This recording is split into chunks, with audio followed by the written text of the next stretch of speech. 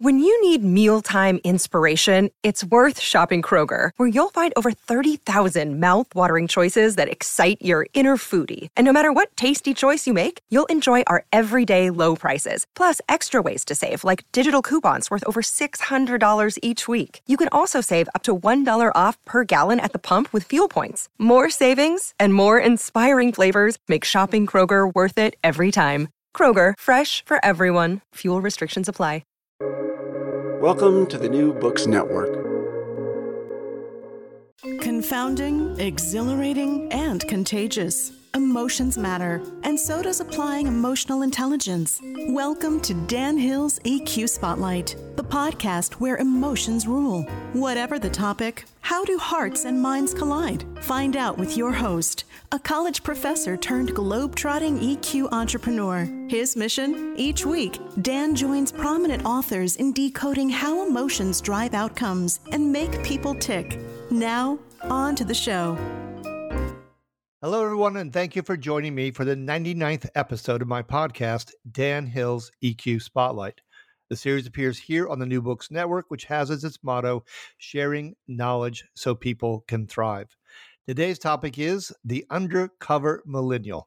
I'm joined by Clint Pulver. He is the author of I Love It Here, How Great Leaders Create Organizations Their People Never Want to Leave. The publisher is Page Two Books. Clint is an Emmy award-winning speaker, aka the undercover millennial. He's also a musician, a pilot, a workforce expert whose specialty is employee retention. As a professional drummer, he's appeared in feature films and on America's Got Talent. Welcome to the show, Clint. Hey, thanks, Dan. I appreciate it. It's nice to be here.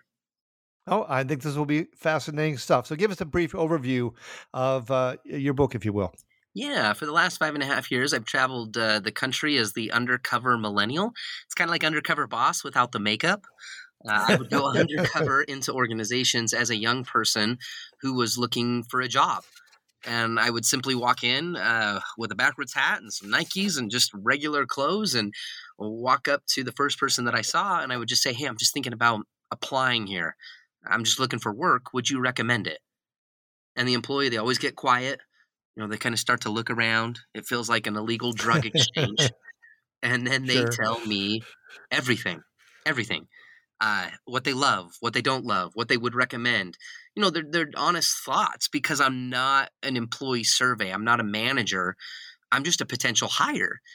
And in creating an environment where employees could speak their truth, we were able to capture a perspective that most managers don't have because there's really no incentive. If you think about it, Dan, there's no incentive for an employee to really speak their truth to a leader, especially when they're dissatisfied, especially when they're not happy. Instead, most of the time, the employee just leaves 3 weeks, 3 months later, and it leaves the manager sitting there scratching their head going, I never saw it coming. Or, man, it's just so hard to find good workers or people that even want to work today. And really the question became apparent that, you know, maybe it's not so much that people don't want to work as it is, do they want to work for you? And yes. We've worked with 181 organizations and over 10,000 employees that have been interviewed undercover. And the magic of the research was when an employee would say, while talking to them, I love it here. I love the job. Well, I have to say it's a refreshing book, and it's candid. It's extremely well written, and just right away it sees me with the premise that we need to go on deeper, better to understand what's going on, what's the experience for employees, and get to that honesty. So I've got to ask you. I mean, you know, you hit it on the nail as far as I'm concerned. You say that the well-intentioned, homogenized, fill in the bubble, you know, survey, which doesn't really get you home. How have the HR people responded when you've made that characterization, or maybe you haven't made that characterization to them? I think it's important. I think there's kind of some of the older tradition of, okay, before we hire somebody, I want you to take this survey, or I need to identify what color you are you an ENFT, or are you an HIJKLMNOP, right? There's this kind of old school methodology, if you will, of how we would almost categorize people. And I saw that used a lot in organizations. And I wanted to capture something different. I write in the book how I kind of steer away from that, and that organizations, when we can try not to do this one size fits all approach, or this generalized take this test, it'll spit out a result, and then it will tell me who you are as a person. If we can maybe change our perspective on that a little bit and dive into a realm where let's get to know the person. Let's have time with the person. Let's communicate with the person. Let's ask relevant questions that will help the person feel safe enough to where they can actually tell you honestly what they really think. Yeah, no, Yeah. yeah, no, I like all that. I like the safety, the authenticity. You mentioned, you wanted real data. I do have to ask you the one question on the methodology. You mentioned that sometimes you do use a camera or an undercover camera. Did that change the dynamics at all? Did they feel safe? Did you have to work a little bit extra hard to make sure they then would feel safe once the camera was an element, or they didn't know about it? Yeah, the camera How did was that? never seen. The camera, so I Okay. would use an undercover. So it's an undercover camera that was in a pen, the top of like a pen. And then I'd have another lapel camera that would be hidden as well. So the employees never knew that they were filmed if we were filming. And then we would change the employees' voices, and we would always blot out the employees' faces. And it was only used if it was a bigger organization and there was literally zero chance of any employee being identified. Because again, the goal was Okay. not to, it's not to figure out who needs to be fired or who needs to be Exactly. promoted. Yes. It was just let's get the truth and then show it in a powerful way that invokes positive change. Okay, no, I like that. Although I met with the pen, I feel like I'm talking to James Bond a little bit here. But that's cool. That's good. So it's been in the headlines a lot. I'm sure you've got your own perspective on it. The Great Resignation. I get asked this question a lot. From people like, "What's going on? What's spurring this?" I do have my own perspective, but I'd like to hear yours first. Yeah, I think really, and we've done research during the pandemic with 47 different organizations, and really, what we've seen is that employees have two things on their minds right now. Number one, most of them remember what happened in 2020. They remember how they were treated. I saw some pretty horrific things that leaders did. I also saw some beautiful things that leaders did during a time of chaos. And the point is, they all remember, and they saw how many people got furloughed. They saw where the priorities really, really were when things got difficult. They saw just unique changes and different perspectives in leadership that they hadn't seen before. The second thing is all employees have had time to think. Dan, the pandemic, that first 2020, when everything really stopped, it shook people out of the routine, and people started thinking, "My goodness, is this really where I want to be? Am I going to be here in 3 months from now?" And then all of a sudden, this dynamic changed where people started realizing, "Oh my gosh, I can live in Colorado and work in New York City and make 3 times as much, work 4 days a week whenever I want." And all of a sudden, there was just this different conversation, and people are thinking, "Does my job today look the same as it did in 2019?" And it really changed a perspective where employees all of a sudden had a lot of options. There was a lot of furloughing. There was a lot of layoffs. There was a lot of fear. There was a lot of change that occurred. And then as we've slowly started to rebuild, that change is still in effect. And employees remember that. And they're seeing things differently. And you literally can throw a stone still to this day and hit a business that is looking for people, that is striving to find and retain good talent in today's market. And so it's really been a unique perspective and change in our country, in the world, especially when it comes to employee retention. Yeah, no, I like that answer a lot. I would add one extra thing. You said give them time to think. I would say give them time to feel. Big time. Also, You're right. gave them time to ponder, because if they're classified as an essential worker, on the other hand, does the work feel essential to them? Does it have meaning? Do they Yes, feel yes. valued? I mean, that to me was all these things that trip out of we've been going through in this chaos. So I'm curious. I mean, you do mention the book that you spent 2 years on behalf of the church out doing work. I assume, therefore, you are from Utah, a Mormon. Does that inform how? Because it seems you are indeed very people centered, and in the most wonderful way. And I'm wondering if that experience in the church and in your mission has had any influence on how you approach things. Absolutely. I mean, I served as a missionary for the Church of Jesus Christ of Latter-day Saints, and for 2 years was in Idaho knocking on doors and meeting unique and different people from all over the world in all different walks of life. And man, my church and my faith, and it has been single-handedly one of the greatest blessings in my life, and has helped me to capture perspective, to see people as a Christian the way that Christ would see them, and to treat people in the way that Christ would treat them, and to just empathize and to love others the way that he did. It's done nothing but be a positive thing for me, and hopefully others as I have been in their lives. Yeah, No, absolutely. the empathy, the compassion. I guess it also helped get you accustomed to walking up to strangers or near strangers and launching into conversations. Exactly. Yeah. Trying to have, be okay in the uncomfortable. Sure, Yeah. sure. So you mentioned at one point, I don't want to make this a whole episode about generational differences, but there was a comment fairly early on in the book that got my attention. You said, young workers today aren't afraid to leave, which leads me to think, okay, so does that mean it's different for other generations?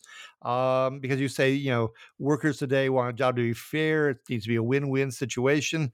Do you see, surely you've interviewed people who aren't, only millennials themselves. So I'm Yes. wondering if you have any perspectives on how that looks different by generation. Yeah, one thing that I have really noticed and have tried to really emphasize, especially in the book, I didn't want the book to be a book on just millennials or just Gen Z or just the boomer generation. I wanted it to be a book about people.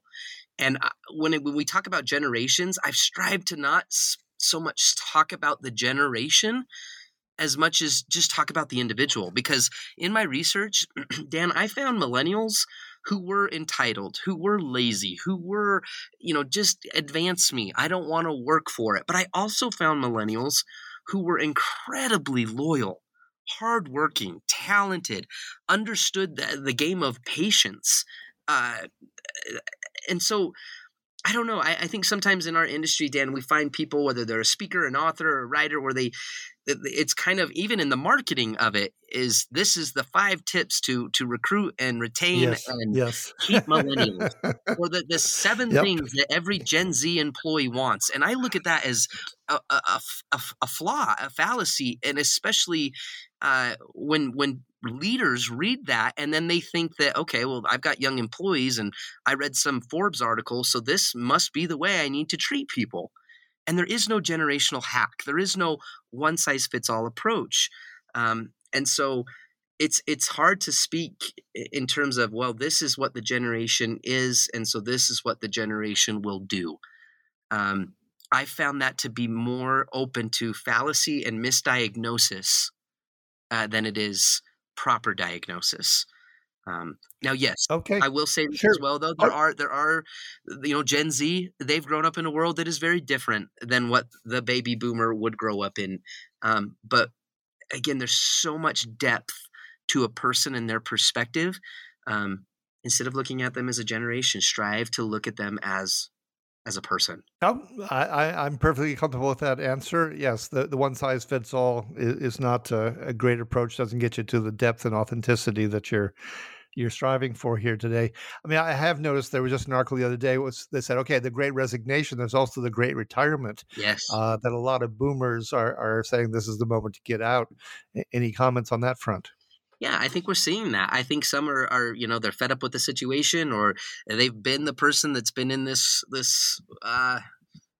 certain situation where they're not fulfilled, right? It's just the job that I've got, and I'm getting a paycheck, and I'm living for Friday, and if they have a pension, great. If they don't, then it's just this is where I've been, and this is where I'm going to stay, and I'm just on my way out. And now with everything that we've seen with COVID and the disruption, and some people are like, I'm out early.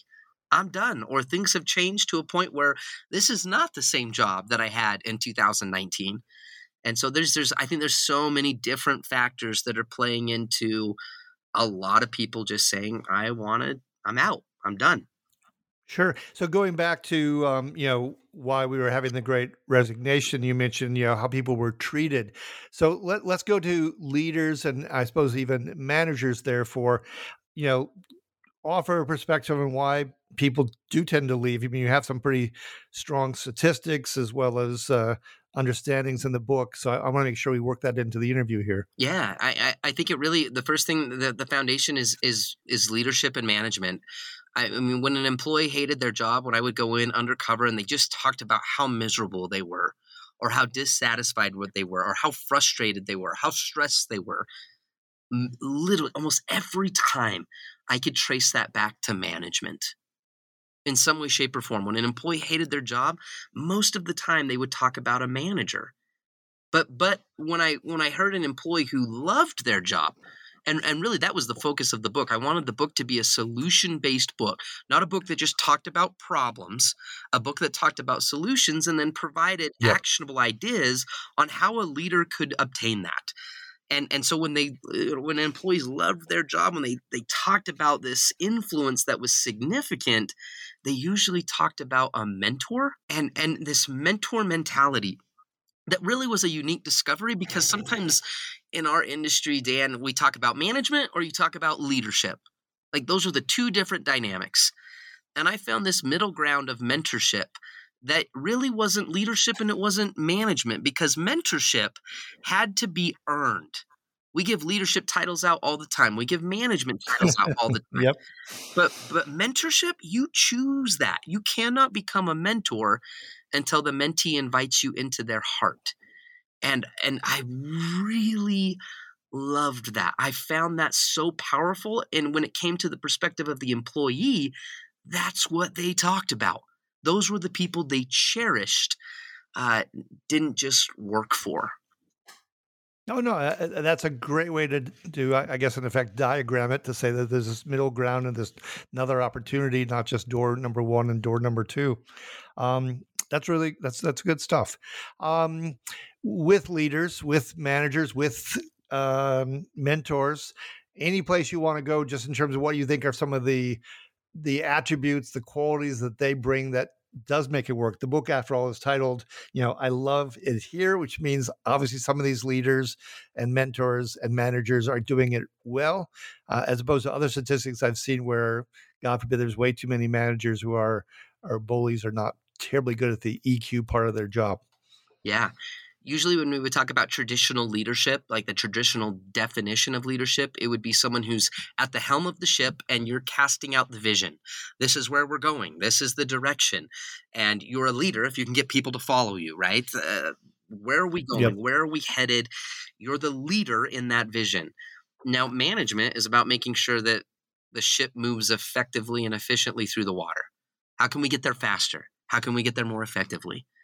But mentorship, through the lens of the employee, was all about taking care of people on the ship. Mentorship was really more so about advocacy than it was about development. And one thing I learned really quickly, Dan, is every employee, in some way, shape, or form, they're always asking this of their employer. Let me know when you and the company gets to the part about me. Yes. And sometimes we hear that as leaders and we think, well, those entitled little shining stars in my life, right? Like, yes. If I hear an employee say, let me know when it gets to the part about me. But that is the dialogue that leaders right now, especially in our current economic state, are understanding. That's everything. If you want people to stay, if you want people to thrive, if you want people to be loyal, then as an organization, we've got to think in that mentality of how do I make the deposits of trust? How do I get to the part about you? Because when I can do that, then that allows me to make the withdrawals. That allows me to increase the standards. And in our research, Dan, we found that there really were two variables that were the determining factors to whether somebody was satisfied or dissatisfied with a manager. And it was standards and connection. Every great manager will have standards. I need you to show up on time. We've got safety regulations. We've got rules. We've got mandates. We've got an organizational vision. We've got customer service guidelines. Those would be standards. But the connection piece is more on the intangible side, the things that we can't really measure, the things that we don't always see. But but it's about empathy. It's about realizing that an employee has a life outside of work.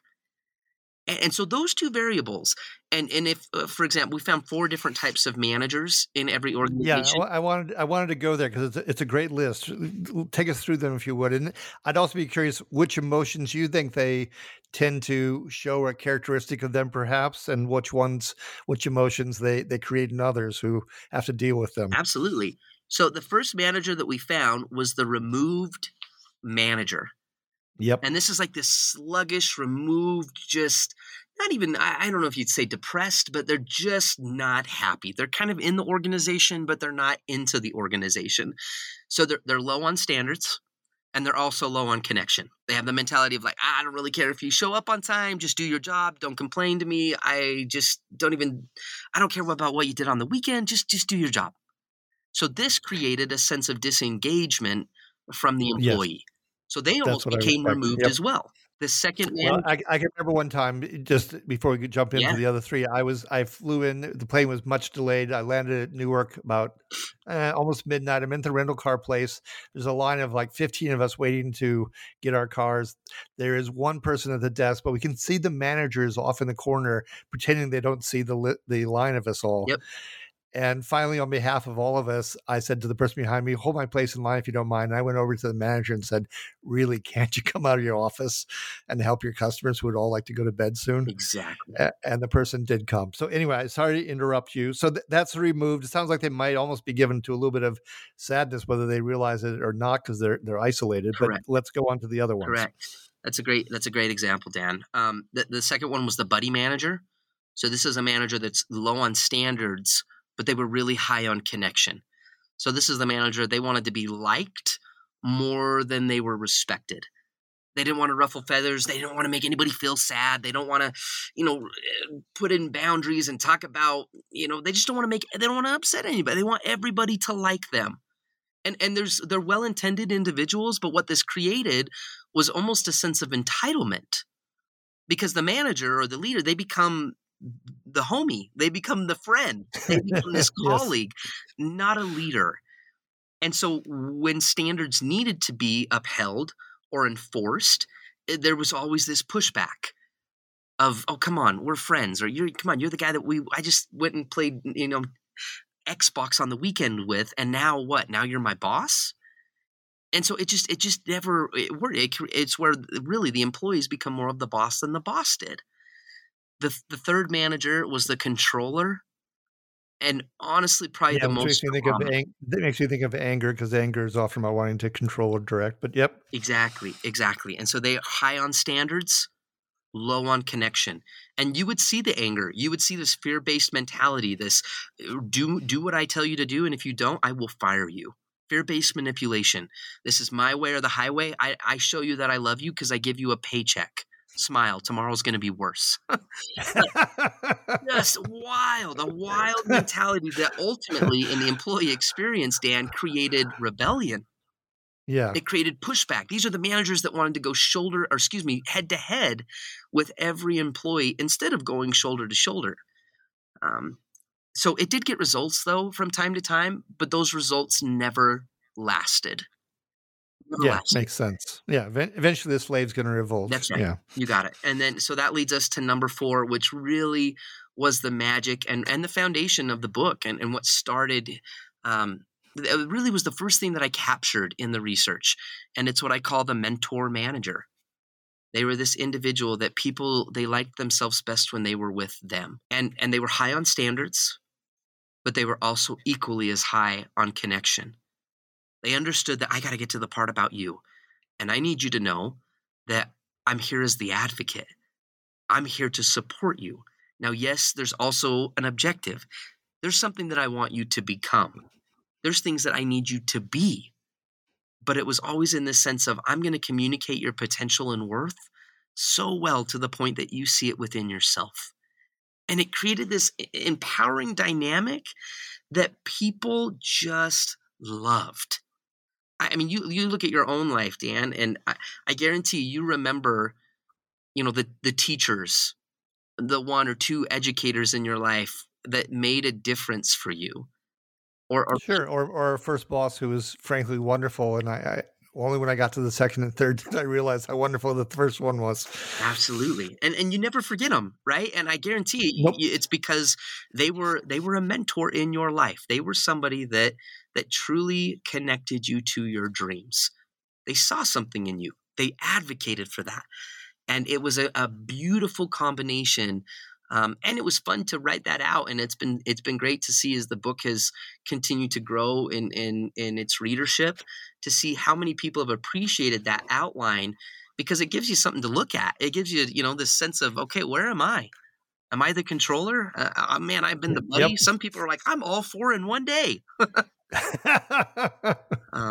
But the goal is to be that mentor, to earn that opportunity that you get to be called that by other people.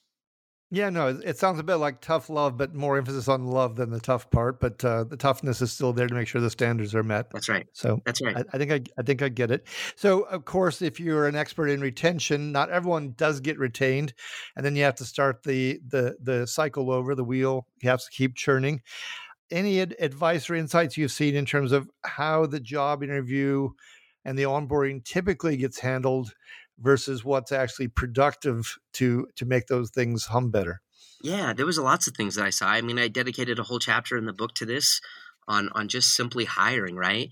Because this idea of mentorship and how to retain people and communicate possibilities, all of that's somewhat void if you don't have the right person in your organization.